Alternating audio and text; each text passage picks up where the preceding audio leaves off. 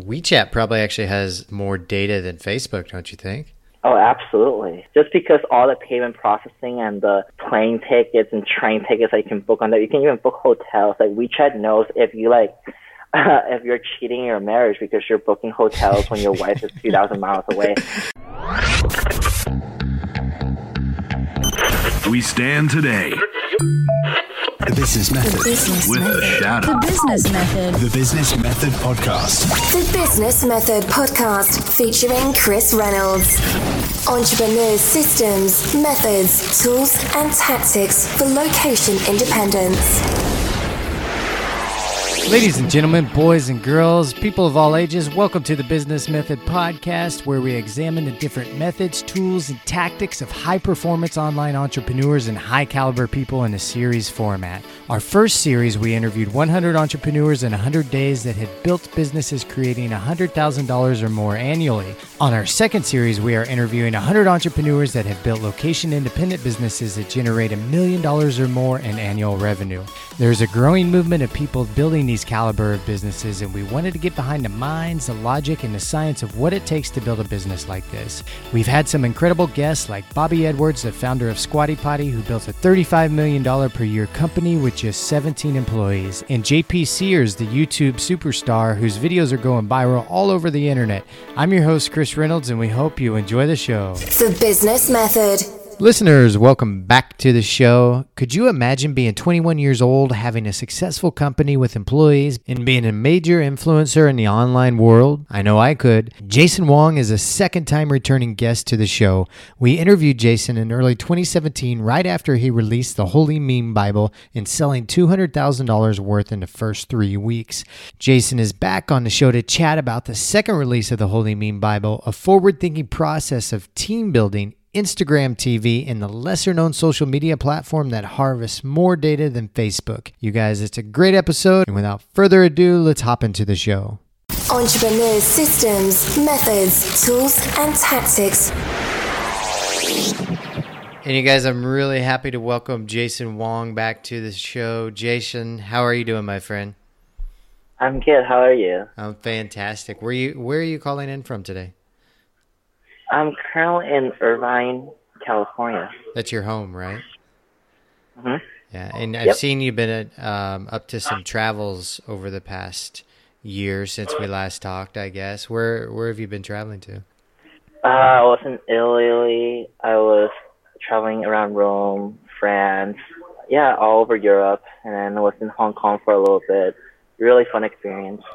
I remember you talking last year and that you were kind of feeling out the location-independent digital nomad lifestyle. I'm curious, have you implemented more travel and location independence in your life in the past year? I have, actually. So I was just working out of Canada, specifically in Toronto, and traveling around Asia and doing work there too, just because I have to travel to Asia sometimes for product inspection and working with my suppliers, so it works out. I have been pretty location independent for the past years, traveling around and working, but I do have a home base in Los Angeles, so I've been here most of the year. Can you explain the importance or the significance of having that location independence in your business? Has it played a major role? Definitely helps to travel to meet people that I work with around the world, just because I work a lot on the internet and in the digital space, that some of my partners and people that I do business with are outside the U.S. So traveling definitely helps to meet in person and solidify the connection. Yeah, I agree. I was talking about this the other day with another guest on the show, that location independence is really a currency in many forms, because you can actually, if you're doing business in Hong Kong or China or need to do business somewhere, because you have that freedom, whether you make a lot of money or not, you can actually open up a world of opportunities to yourself and to your business, just because you have the ability to go to Bali and do some business, over a week. And before, back in the day when we had less digital businesses happening, that was a really hard thing to do and something only the rich could do. Yeah, I think traveling has become so affordable in the past decade that you can travel now to London for $600 round trip on economy. Yeah. And for that, maybe that was just 3 dinners in LA with someone pretty important, but you can fly to London to meet with someone, of similar stature. And I personally found that to be very helpful, just traveling to a place and meet them. It shows that you're committed. Yeah. And sometimes that may be the signal for them to sign with you, just because it shows how committed you are. And sometimes you don't even have to meet someone at their home destination. You can travel. Like 2 months ago, I was traveling with some business partners to Mexico in Cancun, just having a little 4-day weekend traveling around doing ATV, and that really helped us solidify our friendship and relationship. So it's good to have that independent to travel. It's nice to solidify relationships that way, I believe. Yeah, I couldn't agree more. So what have you been up to the past year, man? I know a little bit of the stuff. I think you released a second version of the Holy Meme Bible. And I know you've been traveling around the world and doing some other projects. What are you working on these days? Yeah, so really excited. The last time that we spoke was when I first released the first meme Bible. And since we talked, I've expanded my product catalog to 7 products now. Back then when we first talked, it was just 1. Now the company's doing amazing numbers just because we have products that are suited for the year round, whereas previously one of our products is more seasonal. Now we have a product line that works in every single month of the year. By then we can scale up a lot faster and a lot bigger numbers. So really excited to keep making products. I think that's one of my main roles in the company, is to do product development. What's your vision for the company? Eventually I'd like to sell it. Yeah. I think that's the goal for most CEOs, to eventually get an acquisition offer. Because no one really wants to keep being on the treadmill their entire life, right? Eventually you will have to have an exit. So I think my goal right now is to keep building great products, great companies that are suitable for acquisition in 2 years. And that's the cycle that I'm going for. Very cool. Are you designing your team up in a way to where that's already possible? Like they know that's something that may happen in the next few years? Currently, I don't think our team is big enough for it to be a smooth transition, whereas, if I'm gone, then the team will lack direction. So I think that's one of the things that I will need to implement in the next few months, is some person with a solid leadership role that can take over if in the case that I'm no longer CEO due to acquisition offers. So that's definitely something that I need to work on. It is my first potential acquisition. So a lot of things that I haven't worked out yet, and a lot of things that I have to learn. They don't teach this in school, right? Yeah, right. Now, how old are you now, Jason? 20? I just turned 21. Oh, happy birthday. Congratulations. When was your birthday? Thank you. June. June what? Mine's June 18th. 6th.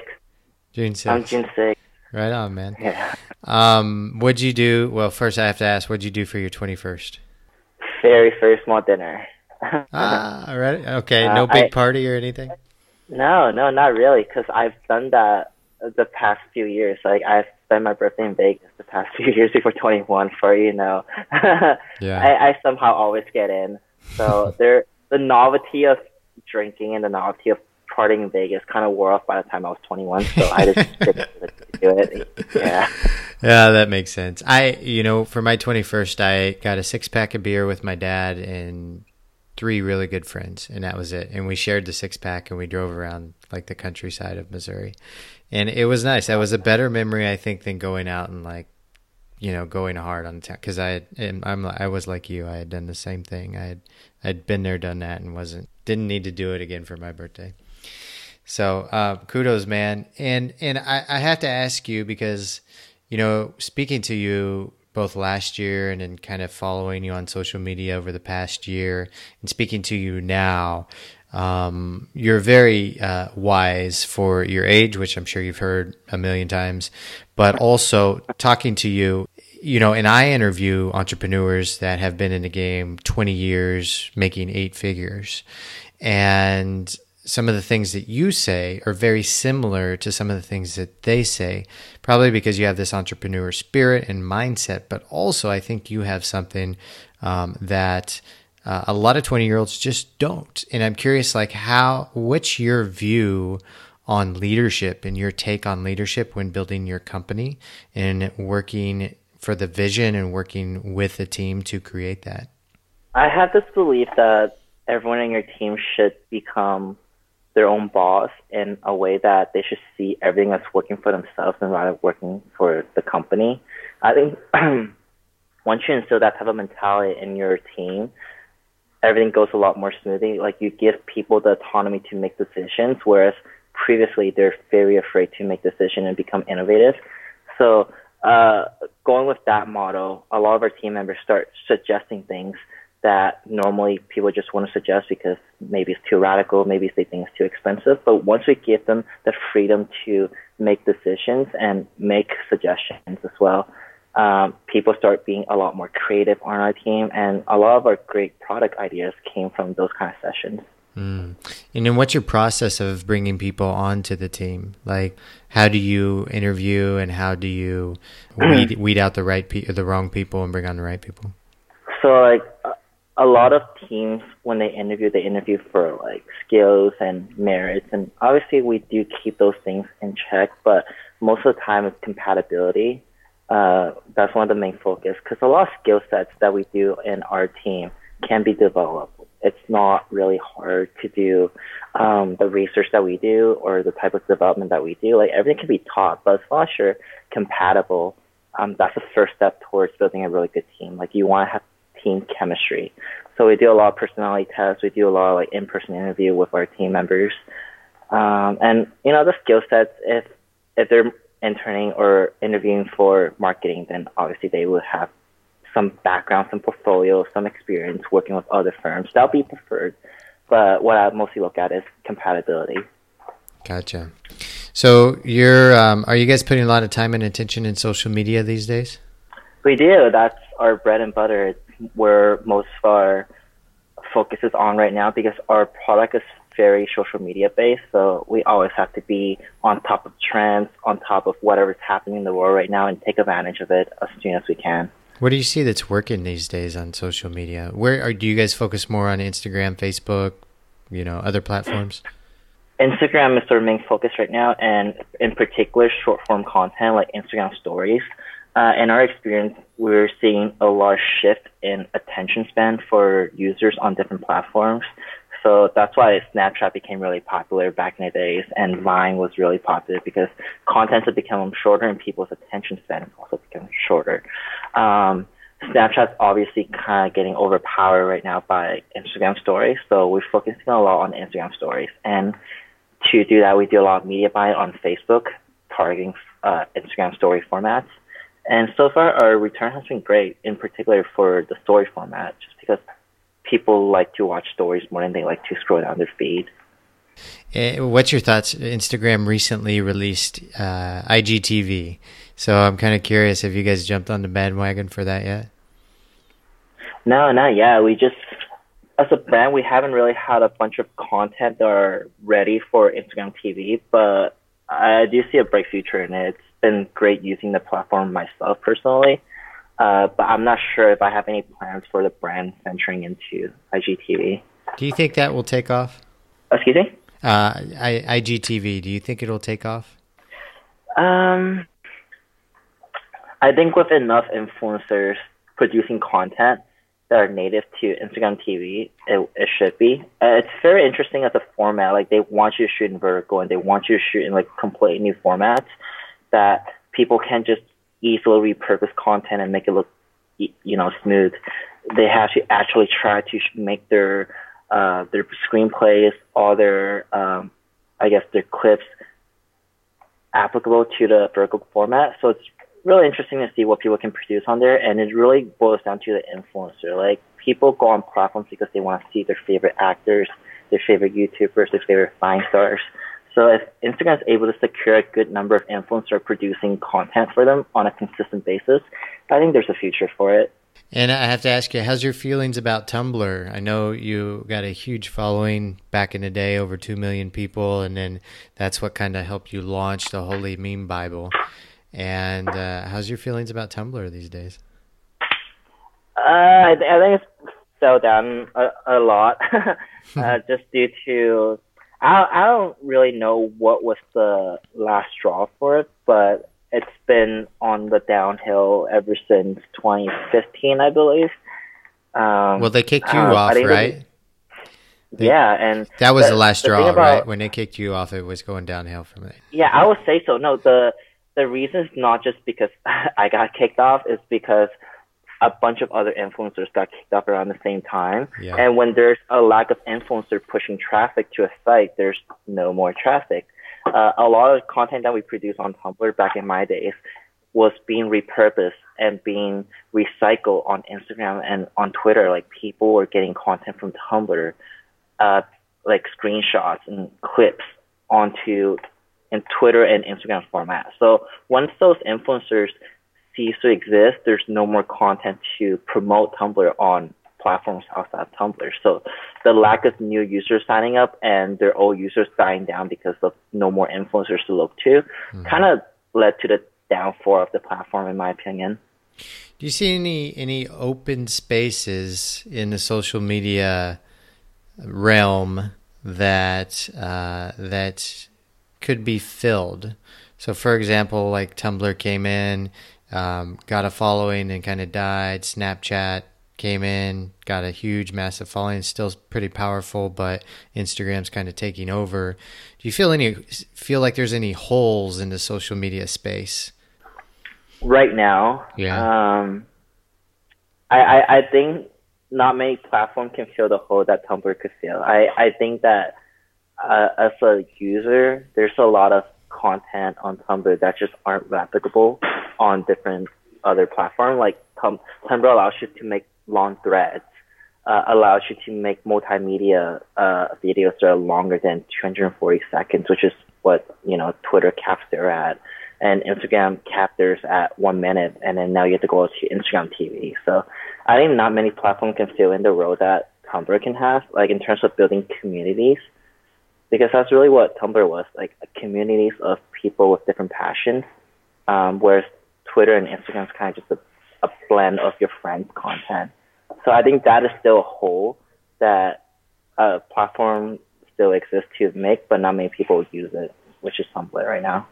Yeah, that makes sense. Sadly. Yeah. It's always interesting to see the social media, any platforms come up and it get really big and get some momentum and then all of a sudden crash, and not crash, but or crash or slowly decay because, you have a new video platform. What was that? Periscope. Yeah. And it was huge, yeah. Right? Everybody, you got to get on Periscope. You got to do this. And it, me personally, I'm just hesitant to get on another platform. Like, I just want to just stay on Facebook and Instagram, and, and then all of a sudden, it gets some momentum and then it kind of dwindles down. So it's like an interesting phenomenon. But then when one catches, like, people felt the same about Instagram. They're like, I have a friend that was in San Fran when Instagram was just starting out. And he was like, he saw him do a presentation. He was like, oh, yeah, you're going to put photos on the internet on another app and you're going to be bigger. You're going to change the world bigger than anybody else. And now they did, right? So it's kind of curious to see this whole, not trend, but this just live in this time to see these social media, the different platforms come out and see how they survive and how they die. I mean, it's definitely cool to see it from birth to death. Like any platform, it's interesting from my end because I've lived through it. Like, I've been on social media before Snapchat was created. I've been on social media before Instagram was created. So for me, as a 21-year-old, to be able to see a cycle of a giant, a social media giant from birth to death, I find it very fascinating, but it also teaches us a lot of lessons for like management, because if you look at a lot of these stuff, it failed due to management. Like Vine failed to manage their influencer properly, so all the influencers just staged like a huge leave out, and then they all left the platform, so the platform died. Tumblr did the same thing. What else? Periscope didn't really have much traction to begin with. It was just kind of riding off Twitter. So I don't know. It's just interesting on my end as a marketer and as a social media user. If you were going to create the perfect social media platform from your point of view, what would that look like? I honestly feel like Facebook and Instagram is a perfect duo for everything that we need to do already. Yeah, like I wouldn't create another one because anything that you create can be easily copied, as we have seen. So it just never makes sense for you to create anything. Like you don't want to be like the Instagram for something. Like Instagram just take that any moment and you're gone. There's no point. Yeah, they just swallow them up, and I mean it's good and bad, I guess, in both ways. But do you know much about WeChat in China? Yeah, I do. Now that you brought that up, I would say WeChat's one of the top platform, I would say. Yeah. In terms of being able to do essentially anything. Like for listeners that don't know WeChat allows you to book your plane ticket, your train ticket on the spot, allows you to pay for virtually anything in China. And the reason that WeChat was so widely accepted is because they make payment processing so easy. If you look at like Apple Pay and like Android Pay in America, for a merchant to receive that pay, they have to spend $500 for a POS that accepts Apple Pay, like allows you to scan it with the NFS. For WeChat, all you have to do is print out the QR code on a piece of paper, tape it onto your counter, and your customers can come in and scan the QR code to pay you. Essentially zero cost for any vendors to accept WeChat Pay. So I think WeChat is onto something really big here. I think so too. And I think that if eventually Facebook will start following them in some sort of fashion, because I think that's going to have to catch on. And I think that Facebook has a little bit kind of followed them, but even more so in the future, because if not, somebody's going to take over and dominate the non-Chinese markets for something similar to WeChat. Yeah, I think the WeChat market is unbeatable in China. Like Facebook cannot go in, even without the firewall. Assuming that all firewalls are taken down, I still think that WeChat has a huge holding on it, because WeChat's parent company is Tencent, and Tencent was one of the first few companies to make instant messaging in the world. It's called QQ. So that was before AIM came out, before AOL came out. So I think that if Facebook's trying to fight WeChat, they have to look at their parent company, which is essentially Facebook but 4 times bigger. Yeah. Do you think WeChat has more? I mean, we saw the whole thing with Facebook and Cambridge Analytica and the election of Trump and Brexit and all this. WeChat probably actually has more data than Facebook, don't you think? Oh, absolutely. Just because all the payment processing and the plane tickets and train tickets that you can book on there, you can even book hotels. Like WeChat knows if you if you're cheating in your marriage because you're booking hotels when your wife is 2,000 miles away. Like the amount of data that, and this is the Chinese government. You have to understand that. Like the Chinese government obviously collects a lot more data than any other government in the world. For whatever purposes, like we start having like facial recognition systems in place nowadays in China just to catch criminals or like keep people in check. There's a social credit system called the Sesame credit system, where essentially you're judged based on your social credit, like whether or not you throw trash on the floor or whether or not you're behaving badly at your workplace. Like these are the systems that are being implemented right now, and there's a bunch of data to back those systems up. Does it make you nervous in any way that a Chinese government has that much information?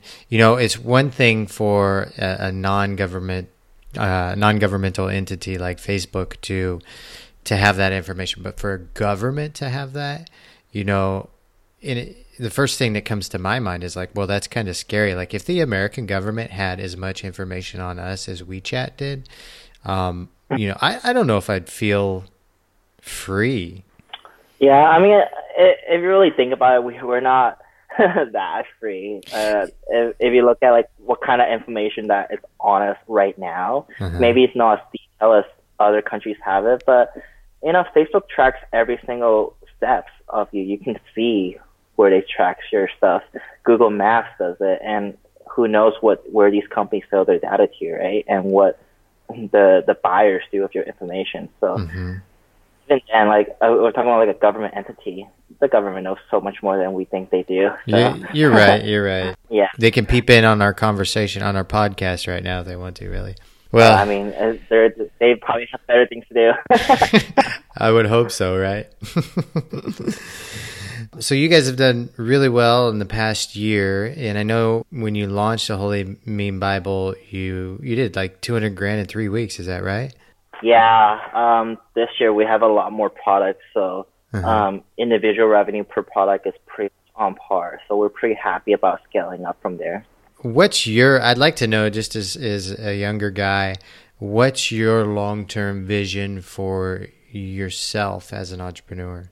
I really enjoy building brands and businesses that have impact on people's lives. I like to have like tangible impact. Like I like to see people use my stuff. I like to see my stuff on shelves and stores. Like seeing and feeling things I've created, it's very satisfying to me.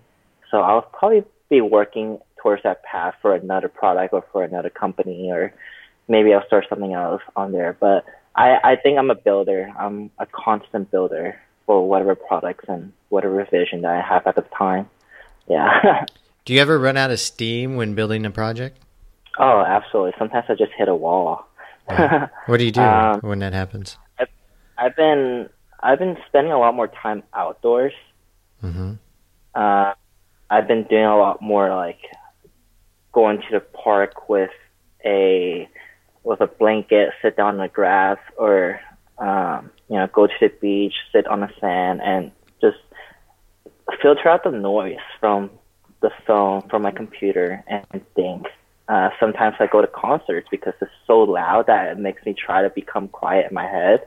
Yeah, it sounds very like counterproductive, but I do that. Like I literally go to concerts because it's so loud that I have to try to keep quiet inside my mind. And that's when I think, like, I get really good ideas from there. Yeah, it sounds weird, but I do that.